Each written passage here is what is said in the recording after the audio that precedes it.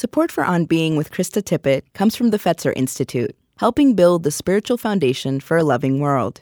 Fetzer envisions a world that embraces love as a guiding principle and animating force for our lives. A powerful love that helps us live in sacred relationship with ourselves, others, and the natural world. Learn more by visiting Fetzer.org. I'm Krista Tippett, and this is On Being's Unheard Cuts. Up next, my unedited conversation with the visual storyteller Maira Kalman. There is a shorter, produced version of this at Spotify, Apple Podcasts, Google Podcasts, or wherever you like to listen. Hello? Hello. Oh, can you hear me? I can. Good. That's crazy. I've been listening. Who is this? This is Krista Tippett. Hi, Krista. How are you? I've been hearing you for a few minutes, but feeling that's funny. Very isolated here and lonely. Where are you? I'm in Minnesota, Minneapolis. Okay, of course. Minneapolis. Of course. Yeah. I think it sounds like Paul's got you all situated. So maybe It feels good. I have my tea. Yeah, me too. Yeah. Okay. I would like to hear you say your name. I just want to make sure I get it. Sure. Okay. Maira Kalman. Okay, that's not hard. I just wondered if there was anything unusual you did with either one of those. Okay. Chris, how are we? Can we get going? Do you need anything? Okay. Perfect. Well, thank you so much. I'm so happy to meet you. Me too. Albeit from a distance. Have you done this kind of interview before? I have, and I've actually been in this very studio, though I can't at all remember what for. Mm-hmm. Okay. So I think it's... which is probably a good thing. I think it's kind of... people always imagine when they hear that you're not necessarily in the room, that there's something lost. But I think this is also a very intimate way to speak and to be working with the human voice alone, which can carry so much. I agree. Okay, good. Well, let's just start in... You were born in Israel, sounds like, but you came to New York at the age of 4. Is that right? Yep, that's right. Yeah. How would you describe the spiritual background of your childhood, however you would define that? It's interesting because really all of my work goes back to my childhood, as many people can say about their lives. And even the childhood of my mother in Belarus. So I'm constantly relating to and living in the family, the stories, the light, the air, the sea, the cafes, the fluttering awnings. All of that resonates so strongly for me in all of my work, and I'm painting and writing about it all the time, and even more so now. You know, I think that's right, that so much of who we become and even like the questions we follow all our lives go back to that. But I feel like you're more in touch with that than a lot of people.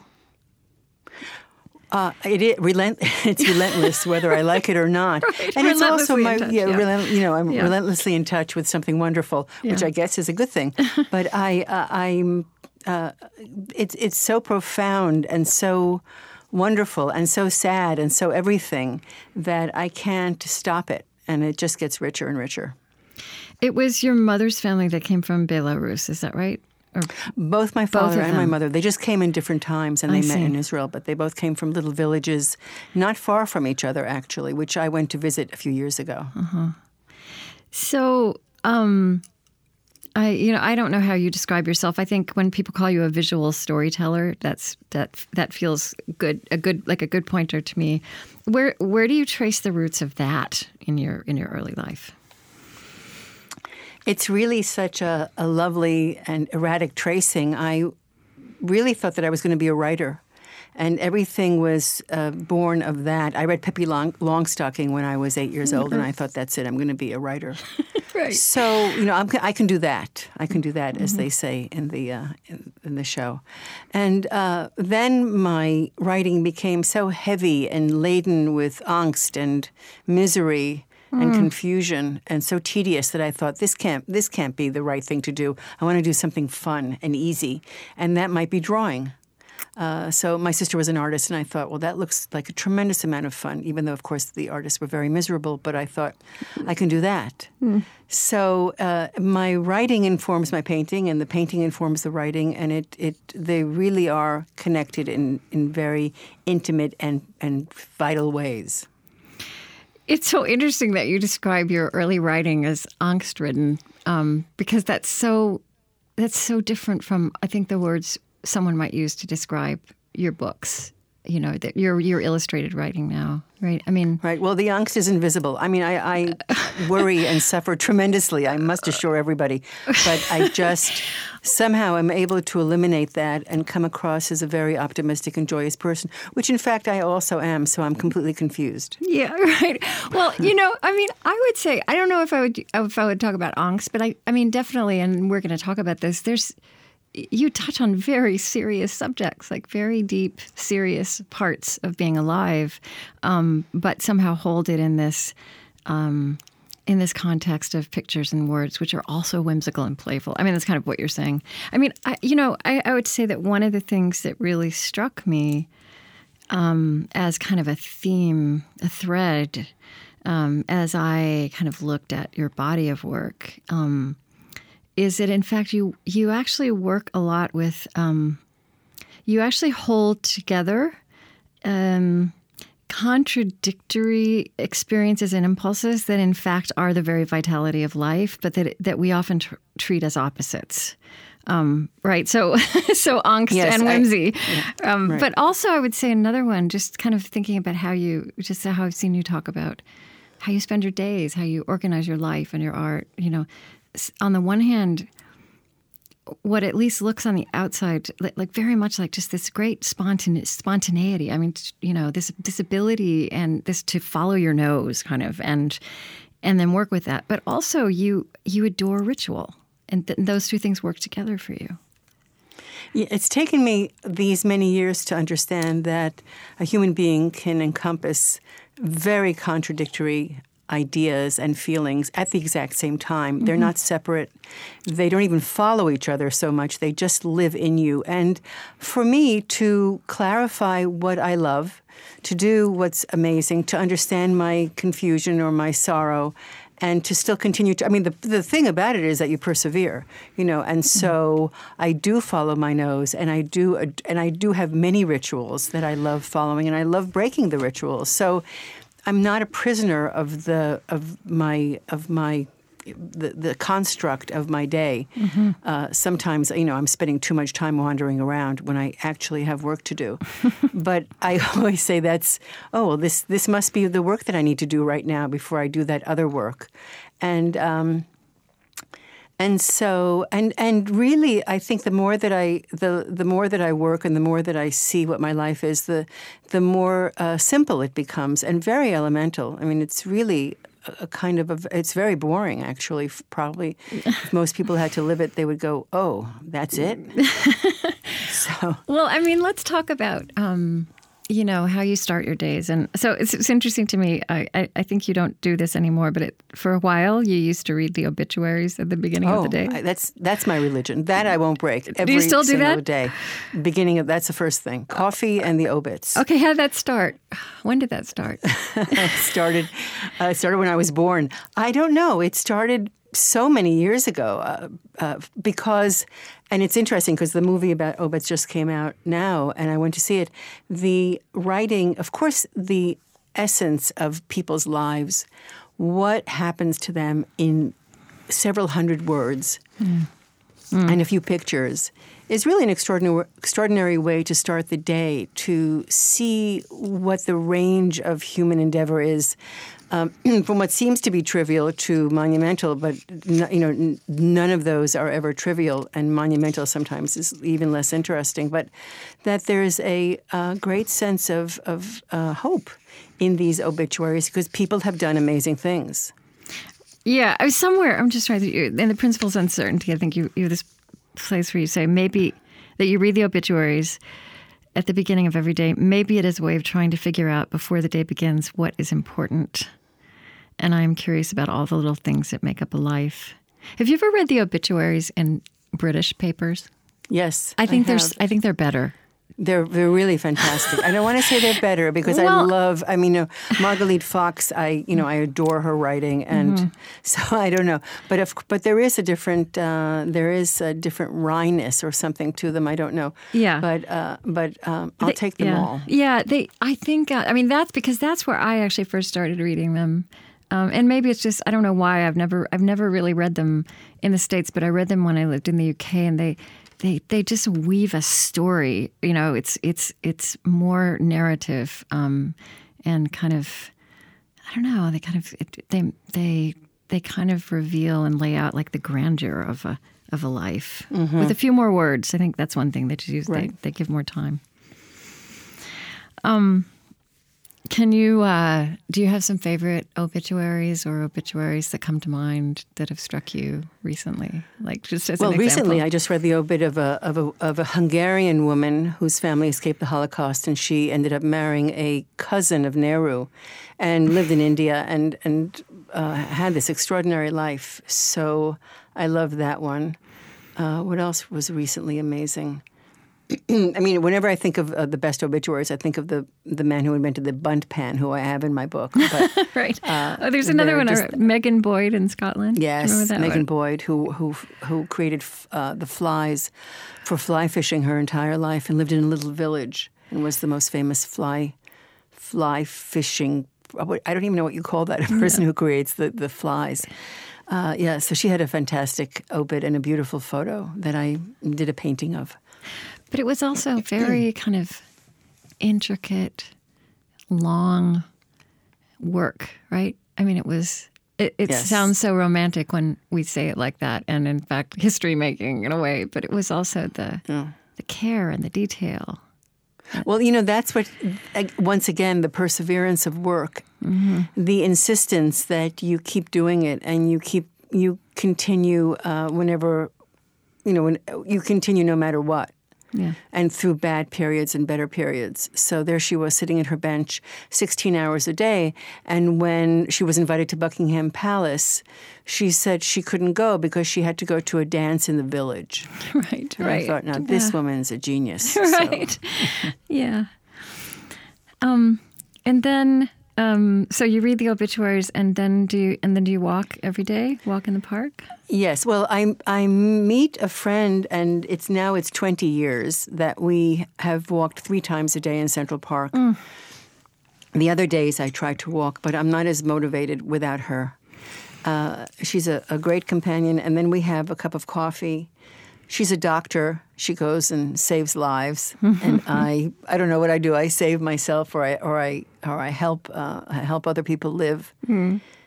And and in between, after we finish the coffee, I take the bus down Fifth Avenue, and then I'm probably the happiest person on the bus. And then I say in New York, and then I say in the United States, and then I say in the world. But it doesn't last. It doesn't last that long. Because you've been walking. You mean that? Yes. Okay. I feel like you're very sensitive also to how you're walking. You're also walking your brain, and you're walking your heart, and you're walking your eyes that are observing the world. It's really extraordinary. When we're in the park and there aren't that many people there, and we go all year round, we think, where is everybody? How could they be so stupid as not to understand what they have here for them, for themselves? But there you go. Here's another line of yours I love. We see trees. What more do we need? That's really true. Everybody, it's really hard to be sad. And of course, I'm always looking at the things that make somebody less sad. AKA happy, and which is not AKA at all. And so, walking and looking at trees really is one of the glories of the world. And we say rejoice when we see these things. We say that when we see people walking and going about their business. But something about trees, of course, they're very hard to paint, by the way. But I'm happy to try. Well, and again, I don't know. I guess I'm speaking for myself, but I think I've also heard plenty of people talking about, really important moments of their lives that had to do with pondering a tree. And I think we all have this experience, or so many of us do, that you that you are captivated by these. I mean, it's amazing to me that trees are they're so perfect and gorgeous and amazing, and they just are. They just are. They just are. And they are whether we're looking at them or painting them or admiring them or not, or whatever the weather is. But I don't think most people, even as I say that about myself, I don't put myself into that position to be adoring them and letting them make me be happy and get some perspective on my life, right? But you put yourself out there to do that. Yeah. Well, there's always you can always start. That's true. You can look, and leaves grow on trees, and birds sit in trees, and birds sing, and it's a whole beautiful package. Yeah. Yeah. So I think we touched on this a little bit when we touched on angst at the beginning of our conversation, but another, I would say, just juxtaposition that you hold together, and you hold together as vitality, is kind of life's intrinsic whimsy and quirkiness, and also life's intrinsic sorrow. Yeah, and actually, I wouldn't attribute the whimsy and the quirkiness. I would say it's completely inexplicable, random, confusing, fragile fragment. That I impose in my way a sense of humor about it all, of course, because we always said if you don't have a sense of humor, you're finished. But I don't. I don't know what the world offers. The world offers so many different things that are really incomprehensible. Yeah. So the take that you have on it, of course, is what happens with the rest of the day. Right. Well, there's this one. I didn't see this anywhere else. Obviously, I haven't read every single word, but there's one place, and I believe it's in the Principles of Uncertainty, where you say that your mother did not marry the man she loved, but instead your father. Is that right? That's true. And so as I was sad. thinking about this, I thought, well, because you've said that your mother is just such an anchor of your imagination, and that really struck me as something to have in a childhood, to know that's formative. I think about that a lot because I was so close to her. My father was away a lot. He traveled half the year, not consecutively, but he was really gone a lot. And the women were left, as I say, to their own devices, which in our case was kind of wonderful because he was a rather, in the old form, a patriarchal man who ruled as the patriarchs did in those generations. Yeah. So when he was away, we really flourished in a way and found out what it was like to be a woman, to be a young girl, to be a woman, and to just be who you are. And so, of course, there are so many sad things about that, but I think that the strength of the women in my family was so formidable, even in their sorrow or suffering, or that something registered in me that said, you can observe really unhappy relationships and still find a good one. I found a fantastic relationship with my husband, so I think probably one of the things I learned was what not to do. So it's a good lesson. You can watch closely and say, aha, this is not going to happen to me. Yeah, well, that's good, but it can work both ways. Did you know when you were growing up, was this a story your mother told about herself, about this man? No, she never. My mother never said anything about anything negative, and it was really from other people in the family and family lore that you just absorb through the years. That she was madly in love with somebody else, and the fates did not allow it.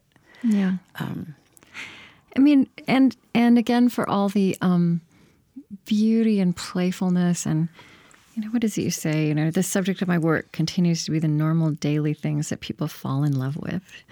And then you also are very open about thinking a lot about death and fearing death. Has that always been true?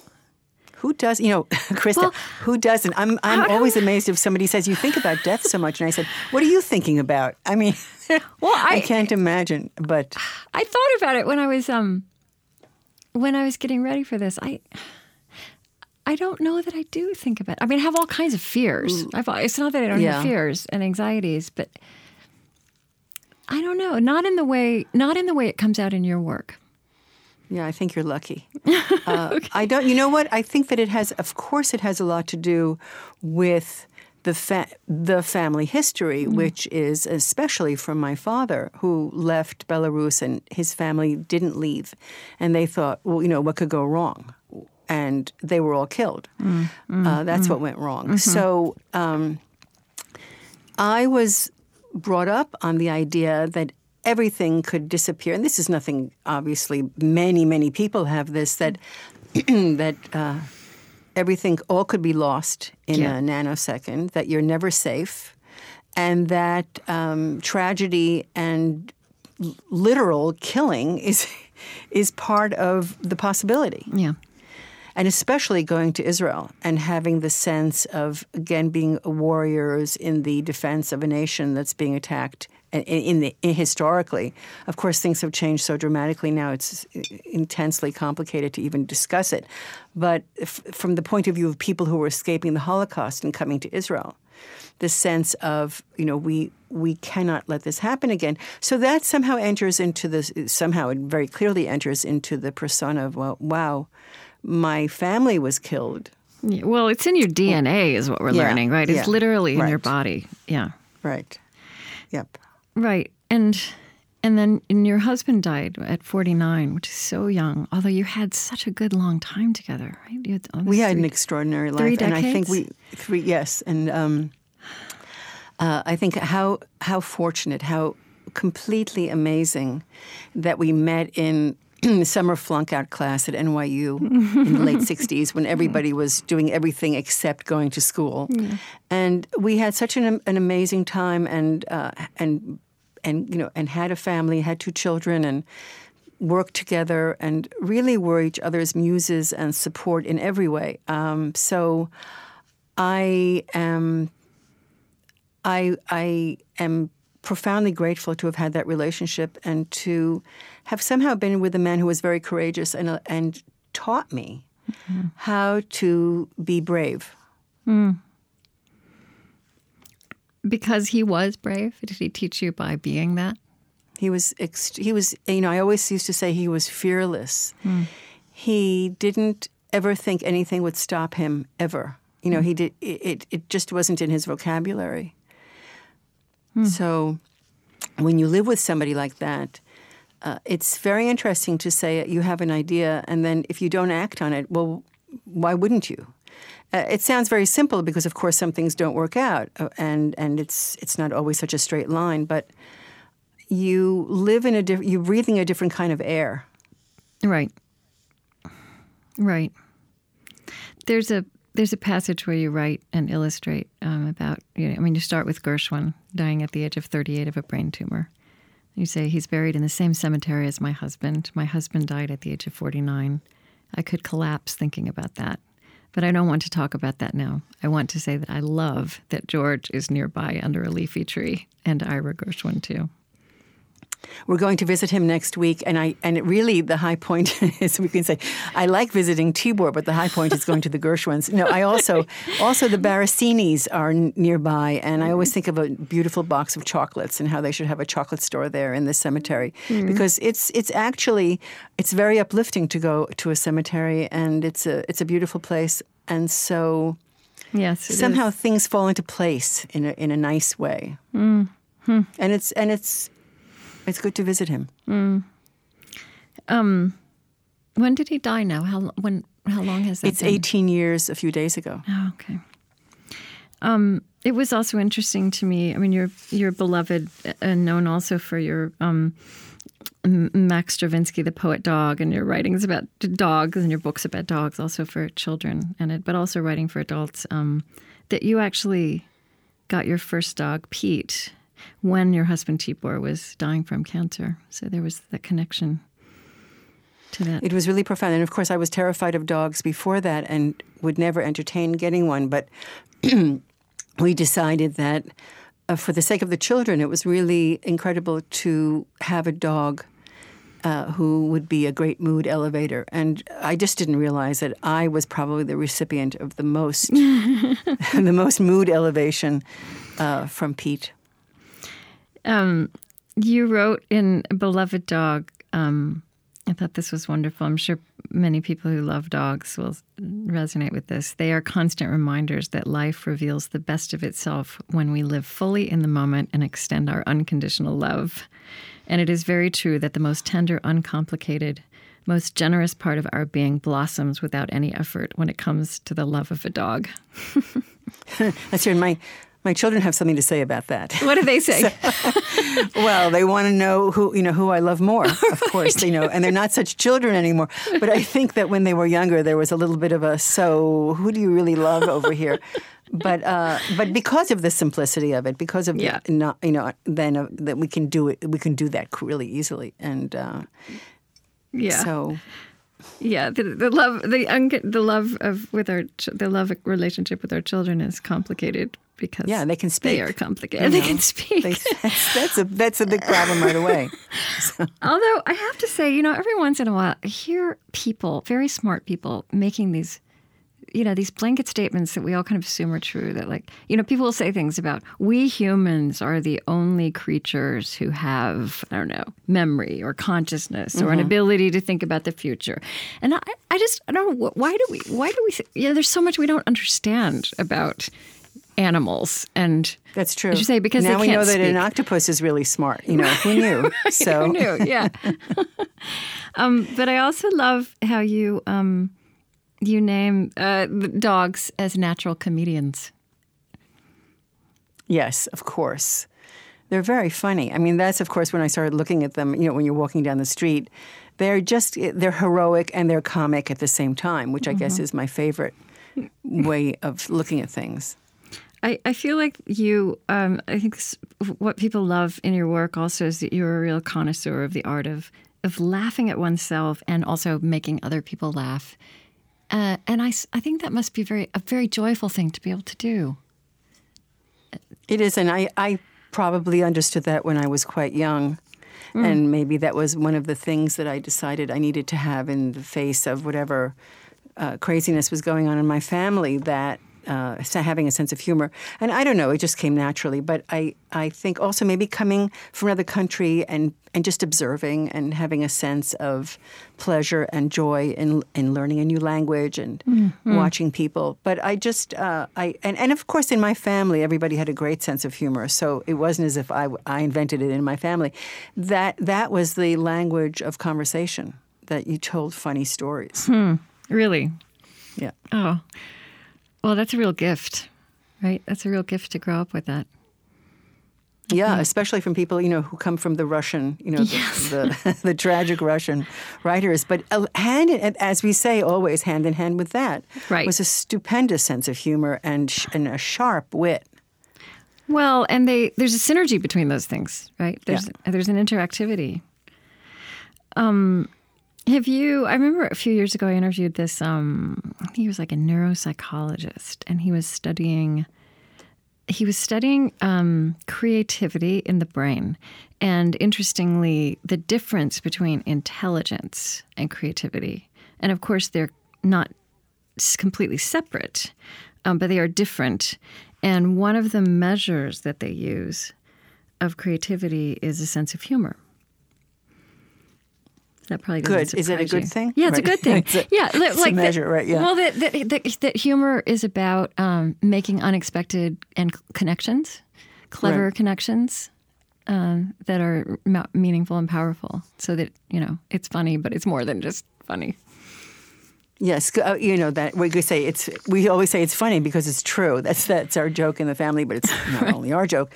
It's funny because it's true. So when you can connect with something that's so elementally true and flip it on its head, then you're really talking about life. You're not doing slapstick. Yeah, which sometimes I guess is funny too. Do you have a meditation practice? I have a limping. I know that's kind of a personal question, but I've seen you. No, it's fine. Yeah, the good news is that there's nothing personal about it. was hired by a wonderful editor, Barry Boyce, at Mindful Magazine to do a column to meditate and to do a column about meditation. So I always say I was paid to meditate, which I think is not a bad way to encourage somebody to do it. That's right. And I went on a few very short silent retreats, a few days, and I was taught the practice of meditation. And then I wasn't flippant about it. I really enjoyed it, and I really understood the value of being able to calm your soul and steady your anxieties, especially in the middle of the night. I'm immensely grateful that I have this practice, which I don't do regularly at all, on the bus or walking here or waiting online or something like that, or in the middle of the night. So I think that it's non-spiritual and it's non-religious, which is really important for me because I don't like any religious dogma at all. And I value the sense that it's humanistic. Right. Well, and actually, I feel it's something you both portray in your work and model is honoring, I would say, meditative spaces or even contemplative spaces in the everyday, but also in public life, like parks or museums. Or, I think of libraries in this way as well. Do you think about it that way? I absolutely think that a museum is one of the deepest places of meditation that there could be. Yeah. Maybe even more than a library because you're looking. In a museum, you're not reading. I mean, you're reading a little bit, but you're basically just wandering and looking. And once again, the function of the brain, what happens to the brain is very different than being in a supermarket, even though I love being in a supermarket. So wait a minute.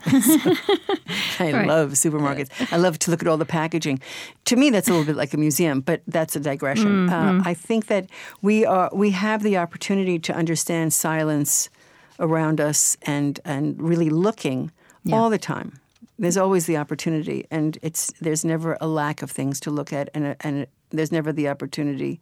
There's never a lack of time not to talk. Yeah, and I mean, museums are just among the very few silent places in culture.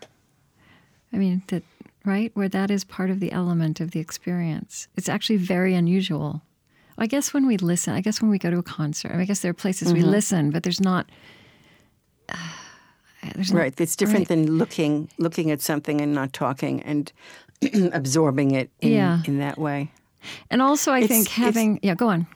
I was just going to say that it's if you approach it the right way and don't trudge through too many things that you can't stand, it really gives you a sense of inspiration and clarity in your life.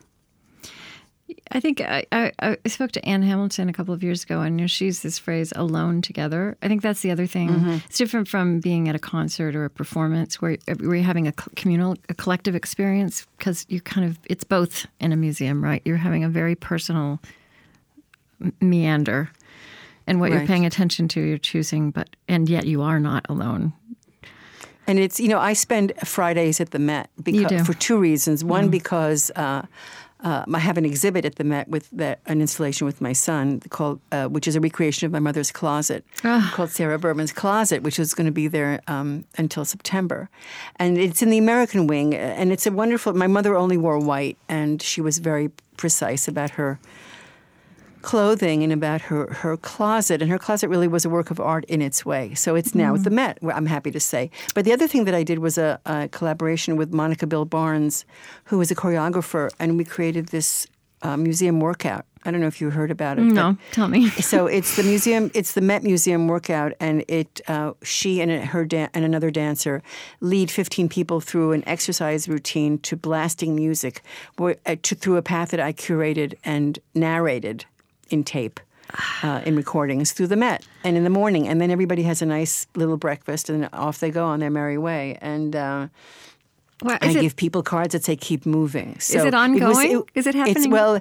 It was happening, and it was such a success and it sold out so frequently that it's coming back in July. And so for the listeners who are interested, they can go to the Met Museum or Museum Workout and see if a ticket is available. But it's a really interesting experience because it includes moving and not thinking, empty brain, which we love, music, and looking at art, and a nice cup of coffee. So I think this is a perfect situation. It's a perfect experience. Yeah. So your mother's closet, I guess even when you said that the supermarket for you is kind of like a museum, that you're looking at the packaging, and I think of also the way you talk about being in the park, and also how you also take great delight in clothing, hats, shoes, and not in the way we tend to think about those things in terms of fashion, but in terms of how interesting humans are, how interesting life is. I'm so curious about so many things that I surprise myself with my curiosity and my desire, my delight in seeing all of this stuff. Because at a certain point you'd say, okay, enough already. But clearly it's never enough. And it's a surprise. You just don't know what you're going to see. Yeah. And the fact that I can use that surprise in my work, the fact that I can not know what the painting that I have to do tomorrow will include for an assignment that I know what the assignment is, but I don't know what woman wearing what dress, walking what dog, if that's the case, or some person's playing the violin on the street, how they enter the work. And I think that the immediacy of my emotions is felt in the drawings. It occurred to me also when I was thinking about this matter of contemplative spaces that you kind of shine a light on, I would say ordinary spaces, really, that you shine a light on as contemplative spaces or meditative spaces. Even I think, you've done some New Yorker covers, and the New Yorker's important to you, and it's important to a lot of us. I almost think that New Yorker covers not every week, but every once in a while, are meditative spaces, right? You know what I'm saying? They kind of speak to a moment. And you have to pause and look at that picture and think about it. And do you know what I'm talking about? Yeah, hopefully a lot of them, they're not just a one-liner. They really do require there are so many smart people working on these pieces, on these covers. And Françoise Mouly is the art director of the cover editor. And the rigor that goes into the discussions about what a cover would be is really interesting. And yes, so they're always at least really good and sometimes amazing. Yeah. Yeah. And again, it's kind of something that people are looking at in their own time, in their own space. And yet there's a collective aspect to the experience of the cover. So interesting. Right. That must be wonderful to do that, right? To be somebody who occasionally creates those. I think it's amazing. And I also I create occasional pages where I just write a page and do a painting of something that I've seen that's really wonderful. And it's inconsistent and it's sporadic, and depending on what they want in the magazine. But I can do a page about a donut in a coffee shop. Or or an exhibit in Venice, or a library in Dublin. So it's just it's a repository of so many wonderful opportunities. Yeah, I want to talk a little bit about the principles of uncertainty, which was to continue on your the philosophical meditative side of you, which is also whimsical. Which started, it's interesting to me. So it was a blog, right? It was an illustrated blog. I think this is an amusing question where you asked, how much space do I have? Right, exactly. This is going to a meeting at the New York Times and saying, really not, 2005, saying, how much space do I have? Yeah. And they said, fortunately, they said, as much as you please. Go to it. This thing called the internet. Yeah, exactly. Doesn't have a 100-character limit. It's interesting, your mother comes in, again, your mother's map of the world, obviously people who are just listening to us talk won't have that picture in front of them, but talk about what is there and why that is so important for you. That's an important touch point for you, that map. I have to say that the map, for those listeners who are inclined, I've spoken of it so many times that it must be online. So if you go to Sarah Berman's Map of the United States or something like that, you might find it. But when I was doing the next year's piece, the year that I did about American history and the pursuit of happiness for the New York Times after my year of introspection, they sent me to all kinds of places. And I asked many people to draw a map of the United States from memory. Just sit down and do it. And, as I say, it's a complicated country with lots of different sections, and I don't think most people would get it 100% right. But my mother sat down and made an egg-shaped circle and Canada on top. So far, so good. But then she has California and Hawaii underneath Canada. She has, I don't have it in front of me. She has, I think, what does she have? Or maybe she has, does she have Texas in the right place? I was going to bring it with me too, and I also forgot. So you think I'd know it by now, but she has... Everything is completely topsy-turvy. She has Lenin, the village she came from, and Tel Aviv and Jerusalem, and she has a few random places that you are incomprehensible. And then through the center, she says, "Sorry, the rest unknown. Thank you." And I have a huge version of that on my wall to remind me that it's not about. I always say it's not about getting it right. It's just about getting it, and that's a big difference. If you have the freedom to use your imagination and to really express what you're thinking, you're going to come up with something a lot different than a correct version of the United States of America or anything. Well, and it's also evocative right now in a way that you wouldn't have foreseen previously. But, this fact that we, all of us, all around in all of our differences, seem to be operating with different maps of the places that we know and the places that matter. That's a real phenomenon right now. These maps in our heads maps in our heads, and of course. Then I think about the New Yorkistan map that I did with Rick Meyerowitz for the New Yorker after 9/11, and I think that the conversations that people have about who are the tribes. Who do you belong to? Who do you belong with? Do you want to belong? Are there all kinds of new tribes now that we never, understood or knew about? And really to find out, who do you love and who do you want to be with? So people are asking those questions now, obviously, intensely and more than ever. I think in New York, Trump is coming to New York today, and there are going to be demonstrations everywhere. Everybody is just completely, crazed, of course. But so you're forced to say, who do I relate to, and who do I respect? Yeah. And that's a really big question. And who am I afraid of? Yeah, it would almost be a really fascinating civic activity for you to ask Americans to do their map, to have your mother's map as the prototype and say, create your own. That's a good idea. It would be right now fascinating. That's a very good idea. The Pursuit of Happiness book, as you said, also came out of, that's the story behind that and what comes out in the book is, you went to all these places, right? You met with all kinds of different public service, and you went to the Capitol and farms and Mount Vernon and the White House. Mm-hmm. How I went to the inauguration. I met Ruth Bader Ginsburg. I went to an army base. All the places that I wouldn't have access to as a normal person. The New York Times was able to send me to all of these places. Yeah. How did that surprise you? How did that change you? That experience?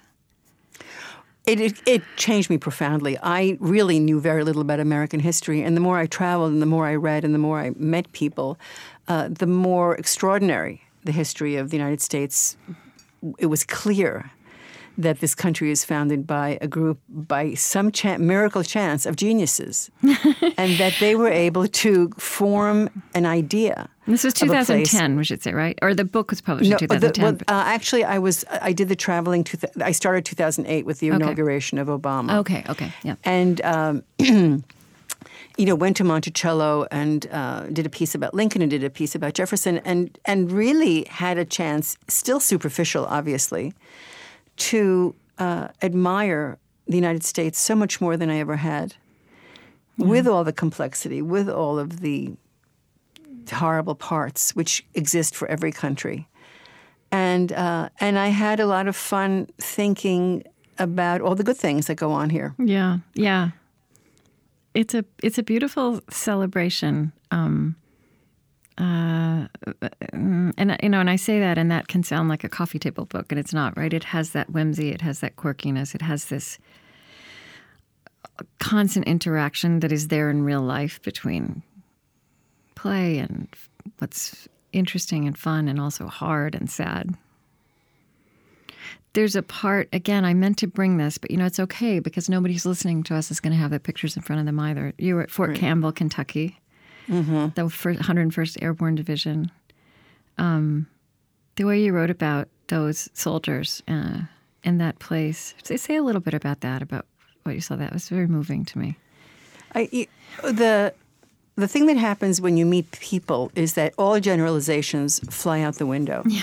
And you realize that people are leading very particular and very complex lives, and that you can't just make blanket statements. This group does this and that group does that. I mean, it's just immensely complicated, and every human being is a human being. Yeah. So people who you might think you have absolutely nothing in common with philosophically or just on a daily level, you find out that there's a tremendous amount of contact. And I mean, it might be so obvious to say that, but I don't think that you can appreciate that until you actually go and live that. Mm-hmm. And so the more often that you can, it reduces a kind of arrogance or a kind of superiority, like, oh, I know the right way and you obviously don't, to clearly we have different ways of looking at things, but we really can have a conversation about it and find the common humanity. So that's what that taught me in a really wonderful way. And that one, I wish I'd written it down, but you talk about and they were getting, the 101st Airborne Division was getting ready to go to the battlefield, right? I think to Iraq or Afghanistan, and so I mean they were doing serious business. But you talk about how they are, each one of them is so amazing. Each one of them breaks your heart. Just that the humanity, and there's a picture of a piece of cherry pie. Do you remember this from the base? Yes, of course. Yeah. I'm always looking out for a good pie. Yeah. And a good painting of a pie. It's those moments, of course, the smaller moments diffuse the bigger ones. And also they're really important. And so how do you sit together over a cherry pie? Yeah. And it wasn't that great, but, it was good the picture, it looked delicious in the picture. Yeah, the picture was better than the... Irresistible. I think you said something like, this great solace is provided in the base by the piece of cherry pie. Yes. I feel like Lincoln is really important to you too, Abraham Lincoln. I love Lincoln. I'm in love with Lincoln. Yeah. And how did that happen? Has that been a long time love? And he doesn't know. I haven't said a word to him. It started. Well, I was asked by a library in Philadelphia to do a piece about Lincoln, and so I went to their archive and I was looking at the work and started. And I have books of photographs of Lincoln. Of course, he is the iconic. The first person to be the first president to be photographed, and also just this extraordinarily beautiful humanitarian man of kindness and wit, a poet. And so and the more I read about him, the more I understood that he did have a sense of humor and that he also was completely brilliant. And I thought I really had a big crush on him, and I was a little bit annoyed that he was with Mary Todd Lincoln. I wasn't even, and I wasn't registering the glitch of the time thing. I just was like, I really should be with him. And so it was, and it's, who doesn't fall in love with Lincoln? You spend 5 minutes reading about him or looking at his face, and it's really hard not to fall in love with this man. I did notice that you noted that his stepmother loved him madly and let him be free to daydream. And I feel like you saw, your own mother and the way she let you be free to daydream in that. That's true, the connection. But they make a lot of it in the history books, that she really was somebody very unusual, and he wasn't so keen on doing chores the way all the other boys were, and he was more interested in reading Shakespeare, which is extremely unusual. He only had a year of formal schooling. So for somebody to be kind and love you for that, that's critical. And also, I think we know this, right? That he's a good example of that. You said he has a sense of humor. I mean, he's kind of this glorious human being, and also somebody who had great sadness and struggled with depression. Do we know that for sure? Right, all of that help. I mean, like so many of us hold all those kinds of things together. Yeah, I mean, Jefferson had, severe migraine attacks, which come from stress and, and sadness also. I mean, other things maybe. So, I mean, I can't imagine any human being that doesn't have attacks of depression. So clearly somebody who's living his life, losing his children, being in the war, I mean, the list could go on. How could he not be depressed? There'd have to be something wrong with him if he didn't go into depressions. And then, of course, he only lived 4 days after the end of the Civil War, which is an extraordinarily sad fact for him and for the country and for history. Yeah. This is kind of going back to the walks you take in the morning. I don't know if this is just in the morning, but something you write about is that you have a specialty of following old people who have trouble walking. Yes, and I really try to walk like them. And tell me about that.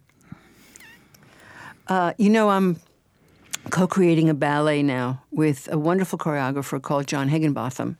And he's doing the choreography, but a lot of the time I'm very sensitive to the fact that I'm doing the visuals, but I'm also in it. Which I guess constitutes being an older person in a ballet. And so the way that we move through space is really interesting to me, and I am conscious of the fact that we are moving and dancing in our way all day long. And it's funny because Nietzsche, if I can quote Nietzsche, said that a day that doesn't have a dance in it is a lost day, which you wouldn't expect from somebody like Nietzsche, who was crazy. But at any rate, but also and intense, and intense, and had such a giant mustache, as I write about. But I never, when I saw that quote, I said this is incomprehensible. But the fact is that we really are all moving and dancing all day long, and the older you get, the more challenging it is, obviously, and the more dangerous it is. And you can trip. I tripped on the sidewalk and broke my arm, and I thought, well, how did this happen? This is absurd. So my heart goes out to everybody. That's it. My heart goes out to everybody. You wrote these are beautiful words, I think, and this is from Principles of Uncertainty, I'm pretty sure. How are we all so brave as to take step after step, day after day? How are we so optimistic, so careful not to trip and yet do trip, and then get up and say, okay, why do I feel so sorry for everyone and so proud? That's a good question. Why? Yeah. You mentioned aging, and I wanted to ask you about that, because it feels to me like you accomplished earlier, or you kind of held on to something that I think we mostly do when we're kids, and then many of us learn to do again as we get older, which is just to slow down, look around, appreciate, challenge the idea that there's any reason to be in a hurry. Mm-hmm. But I feel like you kind of held on to that across your lifespan, rather than letting it go for the middle years and then coming back to it, relearning it. And, it's incomprehensible how that happened. But I hear that from people. It's not something that I don't hear, that I somehow have retained the sense of wonder about the world and the sense of beauty and preciousness of our time. So, sometimes I'm stumbling about not thinking very much, but But I have never tried to be that way. That's just, I guess that's how I am. Mm-hmm. Do you think that also grew out of you, that you were emboldened or equipped to do that because of your mother and somehow the way your childhood worked, or just also, I guess, how you're constituted? You know, the separating the threads is something that I can't do because you're born a certain way with a certain temperament, and then the fates allow this temperament to flourish or not, depending on, on luck. Yeah. So I was lucky. Yeah. But I do feel like it's possible to learn this, and I kind of think your work, your pictures, your books, your writing are little encouragements, right? Do you feel that? I mean, I think you must get that. I think you must get that response from people too. Right, but then I get annoyed at being so encouraging, and I say, "Wait, I have black moods too. Like, don't be so encouraged; it's not so good." So I get a little bit contrarian, but probably I can see with my children and who are grown, and that the conversation that we have at home about having a sense of openness and wonder and humor, I can see that in them, and that they. So maybe it's the atmosphere, it's the right conditions, as opposed to teaching somebody, or maybe just you're looking at somebody else do it and you say, "Oh, that looks nice." Yeah. Who knows? That's what I say at the end of the day. I don't know anything. Yeah. And poor everybody. Those are family slogans. You wrote something also I just wanted to read. It's kind of speaks to that. Because I think the reason your work is not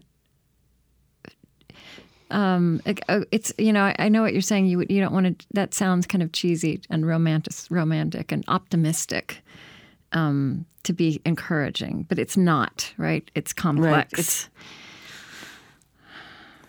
Right. It's all, and I shouldn't be embarrassed or ashamed of seeming to be optimistic or encouraging, because really it's okay. I say it's okay. It's fine. Yeah. Right. It may be unfashionable, but it may also be necessary.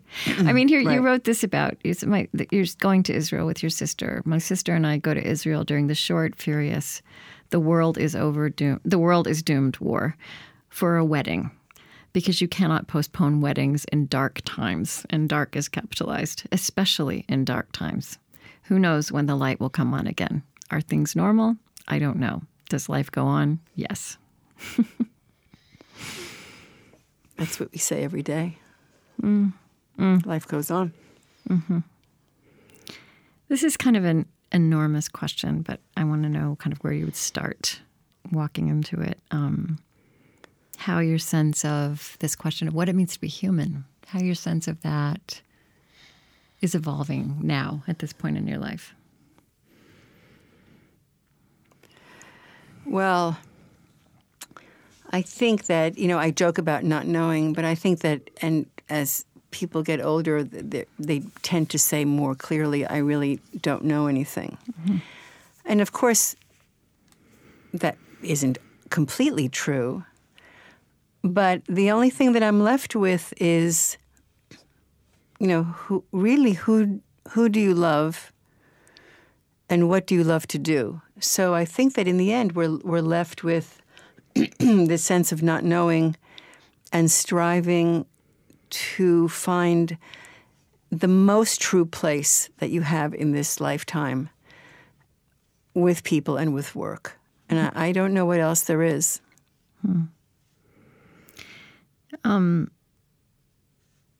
And this idea, I mean, these are your words, but that the subject of your work continues to be the normal daily things that people fall in love with. That's very resonant with that. I'm just curious. We're talking in the early afternoon. Have you fallen in love with something today? Oh, yes. Tell us. What have you fallen in love with? Okay, just start. Well, I've been painting all day, and excuse me, and I've been doing paintings for this book about cakes, this cookbook. I'm doing paintings and short stories, memories of cake. And there's a page about meringue. And the cookbook author wrote about meringue. And I found this fantastic bed from a photograph of an Eastern European bed that has a huge quilt with a huge scalloped edge, and it's all fluffy and white, and it looks just like a meringue. So I'm doing a painting of that bed as the illustration for meringues. So I've fallen in love with that. And, there was a photograph in the Times today of dancers. And I cut out a lot of photographs of people dancing, and I know I'm going to paint them too. So, and I'm sure when I leave here and I walk downtown, I'm going to walk home to 12th Street, there'll be many, many things that will enchant me and make me very happy. This has been really delightful. I noticed that you said that in your family you don't say goodbye. You say so long. Why is that? Why is that? I don't know. Because so long sounds a lot sadder than goodbye. So I don't know why. It's something that my mother started. Okay. And I'm afraid to change it. So we began with your mother and we end with your mother. Everything, it's all connected to her. So Sarah said so long, so that's what I do. All right. Well, I'm going to say so long to you. And thank you so much. What a pleasure it's been. Thank you. It's been a pleasure for me too. Thank you, Krista. Great. Okay, we'll let you know what's happening with this, and it's just I hope I'll meet you in the flesh one of these days. Absolutely. Yeah. When you come to New York City. All right. Give a yell. All right. Thank you. Yeah, great. All right. Thank you. Bye-bye. Thank you very much. Yeah. Bye.